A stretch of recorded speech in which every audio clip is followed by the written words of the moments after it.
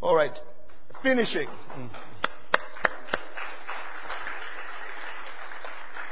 Okay.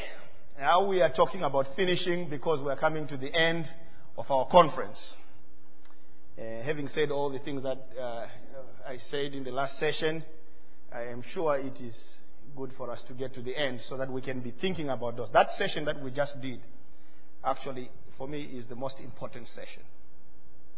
The session that we just did. It is really the most important session. It's the session that I really believe that we build up towards. As hard as it can be, those are things that really, you see, this is what I believe God is saying to us at this time. That we really need to rethink. We really need to stop and really put on our thinking caps and ask ourselves, why are we Christians? Why do we even bother? If we are not going to do what Jesus wants us to do, we might just as well not be Christians. If we're not going to do it. Because it's a waste of time. Sister Eileen sang this, I placed this song, at the last, with this session for a reason. Because at the end of the day, we do want to make it to heaven.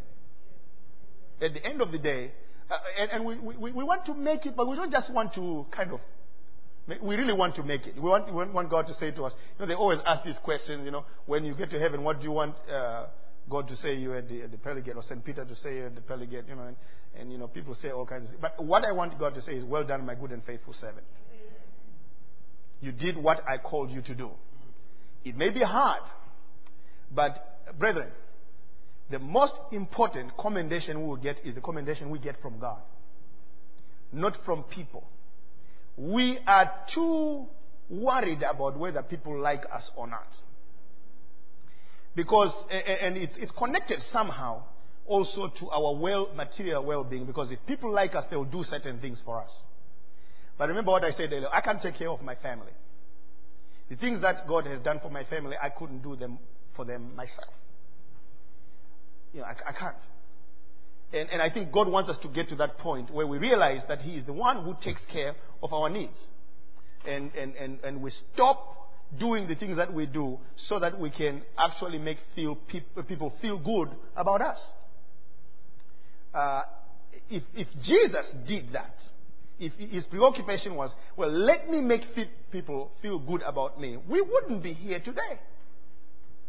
He was not interested in people feeling good about him. What he was interested in was giving them the truth that they needed, particularly, see, when we are in the end times. This is what I really believe, that we are really at the end. And because we're at the end, right now what people need is the information that they need to make some very serious decisions. And they don't need it, when I am in trouble, the last thing I need, you imagine this. Have you seen this ad? It's a funny ad. These guys are sitting on a table and they're eating. I think it's about 4 guys or something sitting around the table having dinner or lunch. And then one of them starts choking. Have you seen that ad? One of them starts choking. And then and one guy says, well, I believe this guy is choking. And he starts telling the others and saying, well, I saw on TV, that if someone is choking, you apply something called a Heimlich maneuver, and they're discussing this thing, and this guy's going, he's choking. And they continue discussing. And then someone at the next table then stands up and goes and, gives him that maneuver, whatever you call it. And that piece of meat comes out, and the guy starts breathing again. And the guy who was, choking says, yeah, that's what I was telling you. That's the Heimlich maneuver. You see, we need to be careful about that as Christians. That there's something going on right next to us. And we are busy discussing this as though it's a philosophical issue. This thing that we believe in, this is a matter of life and death. And it's about people's souls. And there are some people, unless we do the right thing, some people are going to die and go where they're not supposed to go. You know? And some of the people are not very far from us. Some of the people are in our families. We make so much allowances for our comfort, you know. I was telling someone, you know, I know I promised to tone down a bit in my last session, but it's kind of difficult too. Because truth is so important. I was telling someone, you know, if I have a child living in my house, and I'm waking up on Sunday and I'm going to church, they're living in my house. Remember what I said? My house. It's not their house. And they tell me, I'm too tired, I'm not going to church today. They'll go anyway. Whether they are tired or not. You see, they're living in my house. Look, there's a principle here. In my house, we go to church whether we're tired or not. Because, you know, people get tired when they're supposed to do the right thing. And then we start saying, you know, well, you know, we got to understand he is so tired. You know, we just need to... Well, actually, you know, sometimes we just need to understand, you know, these young people, they really just don't like going to church, you know, that kind of thing. And, well, you know, he will find his way. He will find his way. He will find his way. No. He will follow my way. Because it's my house. And he or she is my child. And they're living in my house. In my house, I say, as for me and my whole house, we will serve the Lord without exception. You know, perhaps my son, who is getting real big, will be 6 feet tall one day, and so on. It doesn't matter. You know, I will die trying to beat him. If he tries to pull that on me. Because as long as he's in my house, there's a certain way that we are going to do things. Listen, there is no way we are going to pass on to the next generation what we believe if we are always worried about the fact that they are going to be upset about what we say. I was upset with my father so many times. I thank him now for what he did. So many times. Come rain, come sun, my father would wake up on Sunday morning and would say, it's time to go to church. And you know what? My father was a finisher. What I mean about that was that until the lesson was actually ingrained in you, he continued teaching it. In fact, he would continue teaching the lesson even after you got it.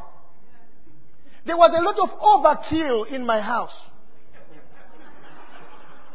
There were things that were repeated ad nauseum until I could, when he would start talking about these things, I was so fed up. I was like, come on, I heard what you said. And he continued talking about them anyway. And when he called you into the living room when we were getting ready to go to boarding school, the last day before we left to go to school, we had the same conversation with our parents for 4 years. Same thing. And when he wrote you a letter, he would be saying the same thing. And guess what? I have 3 children of my own now. When he writes me a letter or she writes me a letter, some of the very same things that they were talking to me about, they are still talking about those things now. Talk about positive reinforcement. We must be finishers. There are things that we start even in our homes. Sometimes we start with our kids when they're young. You see, when they're young, they have no choice. They are going to go to Pastor Tony's children's church. They have no choice. And then sometimes even when they come, and other children are going to children's church, there are some children who just say, I don't want to go to children's church. And then, you start saying, well, you really need to go to children's church. I just want to stay here with you. And you're like, well, please, and you know that they are getting something real good. Or one child just starts coming and says, I just don't like what Pastor Tony is teaching in children's church. What does the child know? Finish what you begin. Amen. If you start showing your child the way, continue showing them the way until you finish. Amen. Amen. The frontliner is a finisher, not a purposeless dribbler. What do I mean by that? In the game of soccer, the people who do most of the goal scoring are people who play on the front lines. It's usually the left winger, the inside left winger, the center, the right side, the inside left winger, right winger, and these guys who play in the middle, the two of them, and then the center. That's the easiest way to explain. And they are actually positioned on the front line. And what happens in the game of soccer is the defenders, who are this back four and the midfielder, they are usually the ones who get the ball from, supply the ball to the frontliners. So the frontliners can go and score. Now, I remember one time visiting South Africa. Oh, why did I mention the name? I remember visiting South Africa one day, and I was invited to a soccer match. This is before the independence of South Africa. And at that time, I guess, there was so much oppression that people needed to do some things to amuse themselves.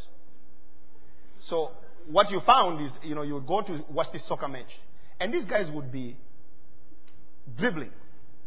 So he gets the ball, and the goal is right there, and the goalkeeper is well beaten, and the guy is waiting for someone to come so that he can dribble. So he dribbles, he stands on the ball, he does little things, flicks the ball, and then he comes and flicks the ball and stuff like that. And I was sitting there and saying, what are they doing? The purpose of the game is not to show off your dribbling skills. You are supposed to score. And I think the church and the Christians, the Christian has lost that. The understanding that we are actually supposed to accomplish something. Score one for the kingdom. We're actually supposed to make an impact. We're actually supposed to make a difference. And the person who is a good frontliner, if you are in a good soccer team, and you are a frontliner, and the back line passes the ball to you, sends the ball over to you, and all you are doing is you are dribbling, squandering all these opportunities to score, they will bench you. They will actually tell you, you are not supposed to play. And I really believe that there are some people, even in the Church of Jesus Christ, who need to sit down. Because all they do is to show off their dribbling skills, how well they can do anything, but they never really think about whether that is really having any impact for the kingdom. This thing is not about us. This whole singing thing and stuff and preaching thing and teaching things and writing books thing and all that is really not supposed to be about us. We're supposed to do this so that we can have an impact for the kingdom. So a good frontliner is not a purposeless dribbler, but is a finisher. Amen. 1 Corinthians 9:24. Know ye not that they which run in a race run all, but one receiveth the prize, so run that ye may obtain. Now, obtaining is, you obtain at the end of the race after you're finished. It would only be somebody who has a mental problem if they enter a race at the Olympics and they jump out of the blocks, and then they lead the first 50 meters of a 100-meter race. And then they stop and they say, yeah, now give me the prize. Now I won. Well, you didn't finish. If you didn't finish, you didn't win.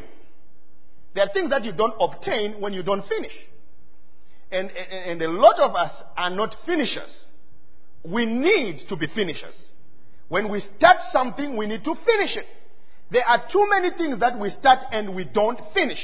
And every time somebody comes in with a prophetic word and it inspires us, and we start and then we stop. And God is asking, why did you stop? Who told you to stop? Why did you sit down? I mean, what's wrong with you? Why don't you, if you started doing something that God told you to do, unless God himself says stop, why did you stop? So, a frontliner is a finisher, not a purposeless dribbler. A lot of times people stop because they have done enough dribbling. See, the praises have stopped. So people have stopped saying, man, you can sing. People have stopped saying that. People have stopped saying, man, you can preach. So you stop. You know?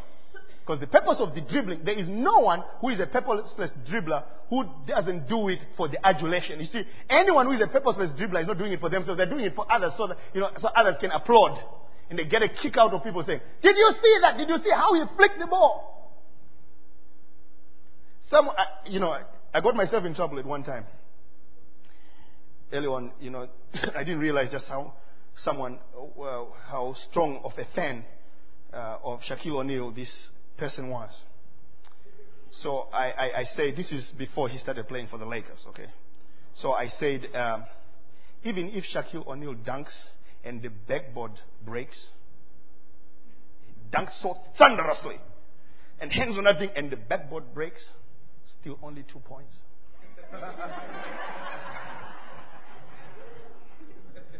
I got myself in serious trouble.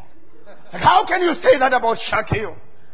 It's still only 2 points. You see, there are certain things that, we do that are really, they really don't change anything. But anyway, we do them anyway. God gives us grace to do them and so on. But, some of us stop because people stop saying, well, that was a great dunk. And then we stop. If God has not told you to stop, you must continue. And the person who accepts the responsibility of frontline leadership is a person who finishes what they start. You don't obtain until you finish.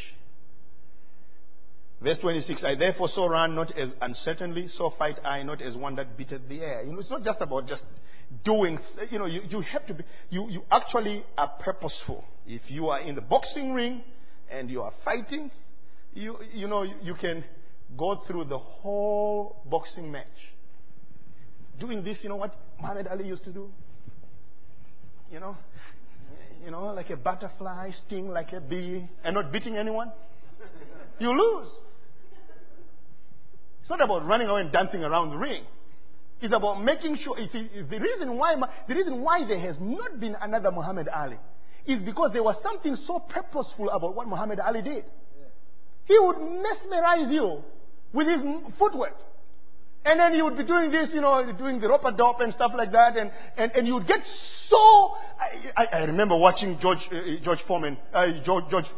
Fraser trying to fight against Muhammad Ali. And he is insulting him at the same time. And he's doing some of these things, And you get so dispirited. If the guy is doing this and you can't connect because he's dancing around and then he starts... But you know what? He would always start beating you. It won't end with the rope-a-dope.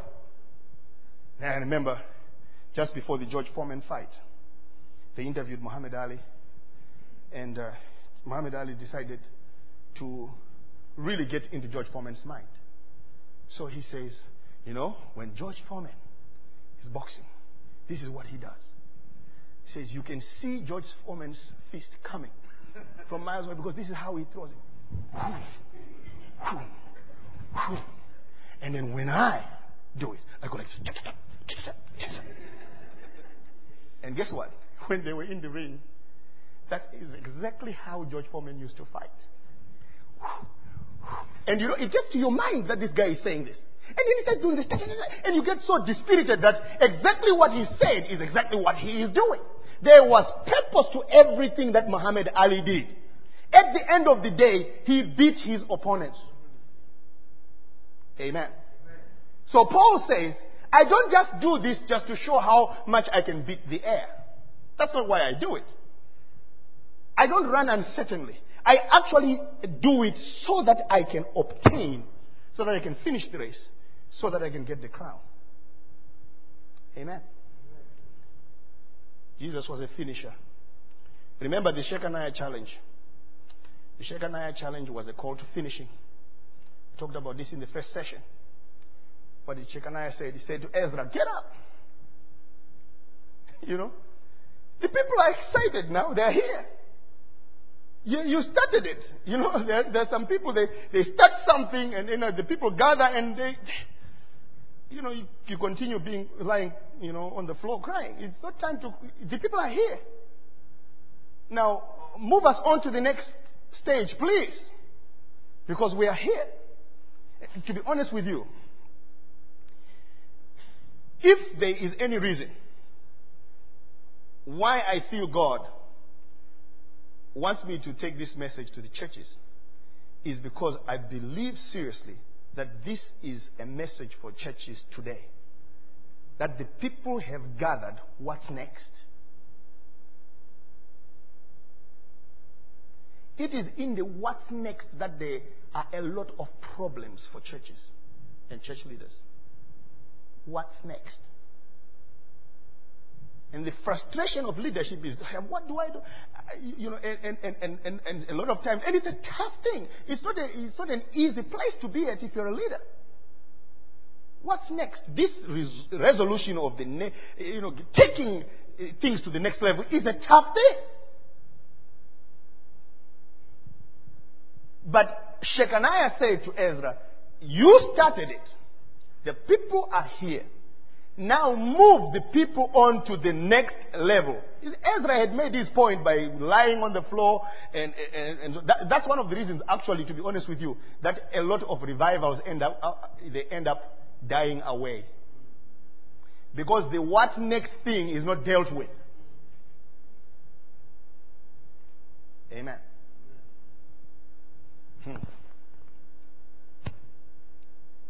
We can get excited all we want, and we can come and rain can be pouring through here every Sunday morning. But what's next?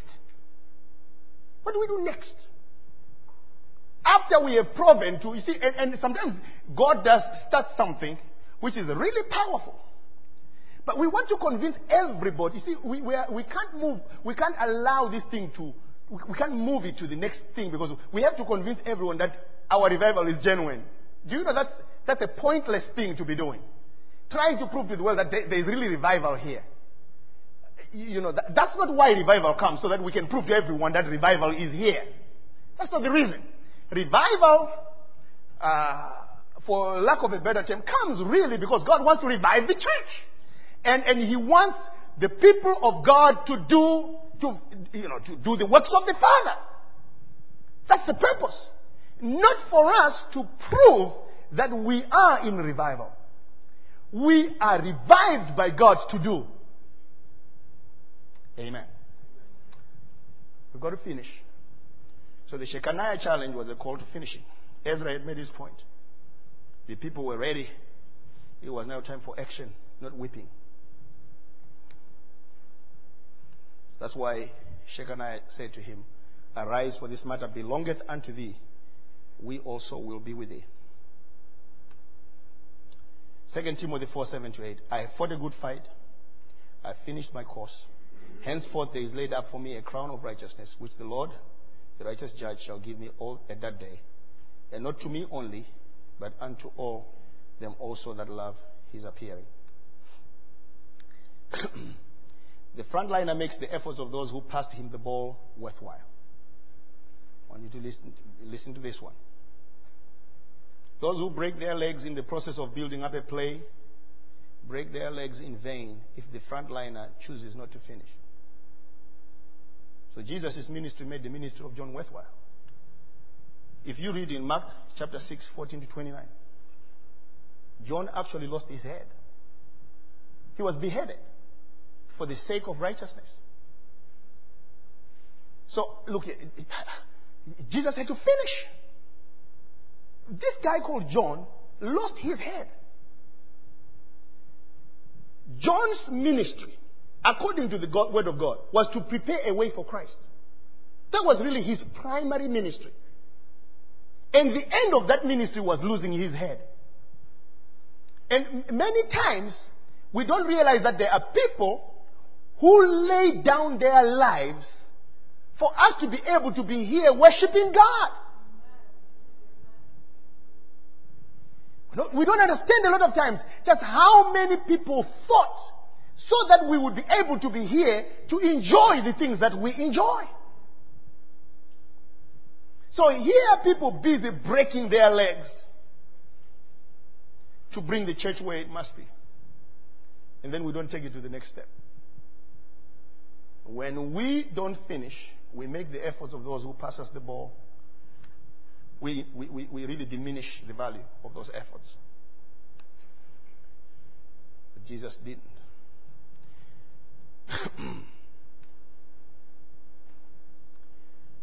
There's a guy who came to Jesus,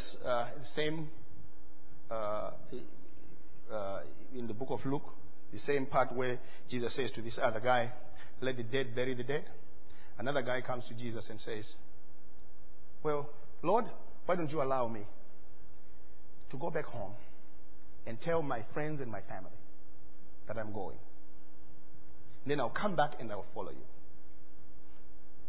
And Jesus answers him and he says, no man, having put his hand to the plow and looking back, is fit for the kingdom of God. Do you see what it doesn't say there? It doesn't say there that no man, having put his hand to the plow and going back, is not fit for the kingdom. It says, no man, having put his hand to the plow. My purpose is to go this way. To plow the field going this way. It's not to go this way. And the scripture there says, if I go, see, in this scripture it doesn't say letting go of the plow. In this scripture it says looking back. Plowing, looking back, and the result not plowing properly. Because you've got to watch what you're doing and where you're going. Because you're going that way. And you're not fit for the kingdom if you look back and end up with less than the results that God wants you to end up with. You don't just need to finish or to do what you need to do. You need to do it well. So no man, having put his hand to the plow and looking back. We have a lot of people who look back. Actually, that is putting it mildly. We have a lot of people who don't just look back. Something happened. They just, I'm just not going to do it. I was going that way, but I'm just not going to do it. People are just a problem. If our parents had that attitude, they would try to put us back in the womb or send us back to heaven. Because I know I was a problem growing up. But if they stopped being parents, if they stopped parenting because of the problems that we gave, I don't know, I think I was the only child who gave their parents problems when they were growing up. But look here. They continued with their parental responsibility in spite of the trouble that we gave them. And in this scripture it says, are you fit for the kingdom? The question that I put up there is, are you fit for the kingdom? In other words, I'm not saying, and your fitness for the kingdom is not judged by whether you go, by your going back. No. That going back starts with looking back. And what God looks at is, that thing that makes you look back is the thing that makes you unfit for the kingdom. The same thing that makes you look back is the same thing that will make you go back. So, as long as that thing is in you, you are not fit for the kingdom. Now, these are not Noah Manika's words. These are Jesus' words.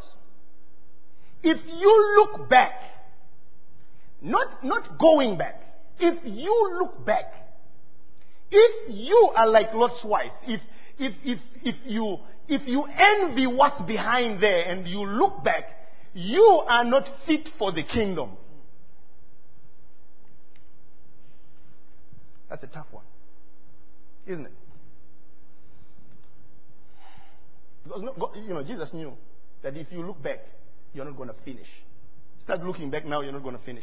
And why did? Let me explain this thing, and then we'll move on to we're almost done with this session. This is why do we think that Jesus said to this man, if you let the dead bury their dead, when he asked to go to bury his father? I was thinking about this, and I realized, actually, there are some emotional traps that we have to be very, very careful of. Your father has just died. In those days, if your father died and you were a male child, you were expected to take up the responsibilities that the death of the father had created for the children. And you stepped in and you became the parent a lot of times if you were a male child. Now, Jesus has just asked you to follow him. How would you have come back if your family had said, listen, dad is gone. And since dad is gone, we need a father figure here. You really cannot go because we have neither. You see what would have happened here? This man would have had a very tough choice.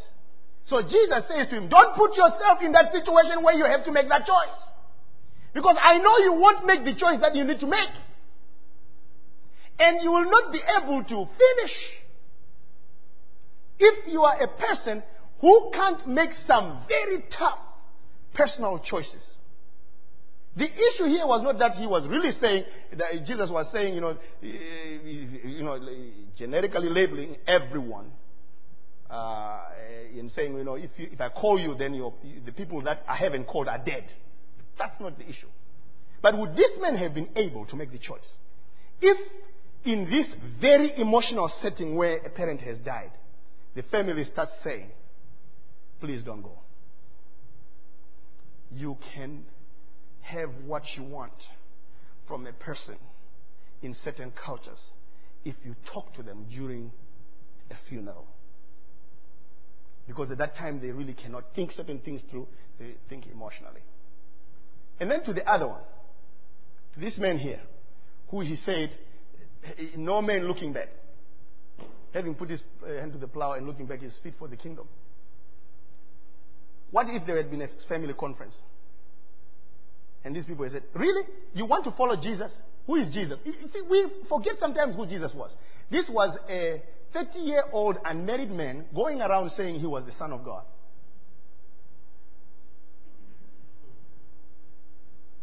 Amen.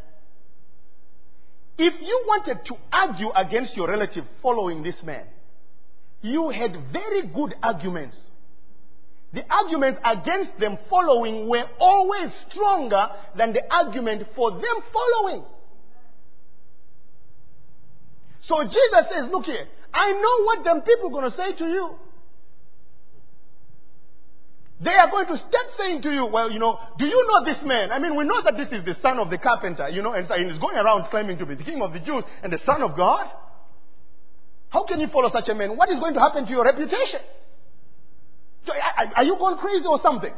And they would, the friends and the family would present these very good arguments. How do you counter it? So sometimes you and I need to make this commitment. The commitment that we are going to make is, it's more important for us to finish than to please people. So we are going to make a choice sometimes which is difficult for people to deal with emotionally. Our calling is not always to satisfy the way people feel emotionally. That's not our calling. Our calling is to obey God. And sometimes obeying God may offend some people, but let me tell you, some people will be offended with anything. Whether you obey God or not, at some point you're going to offend them anyway. You might just as well offend them about the right thing. Amen. So are you fit for the kingdom? Are you fit for the kingdom? How fit are you for the kingdom? If you are fit for the kingdom, you are going to finish. You are going to make a commitment to finish. Amen. Hallelujah.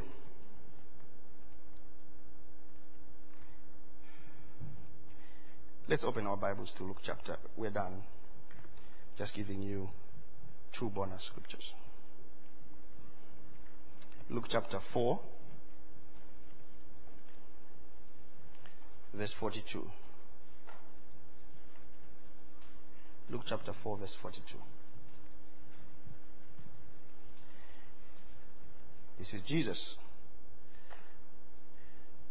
He has done incredible things in verse 41 actually. And devils also came out, verse 41. Luke 4:41. And devils also came out of many, crying out and saying, Thou art Christ, the Son of God.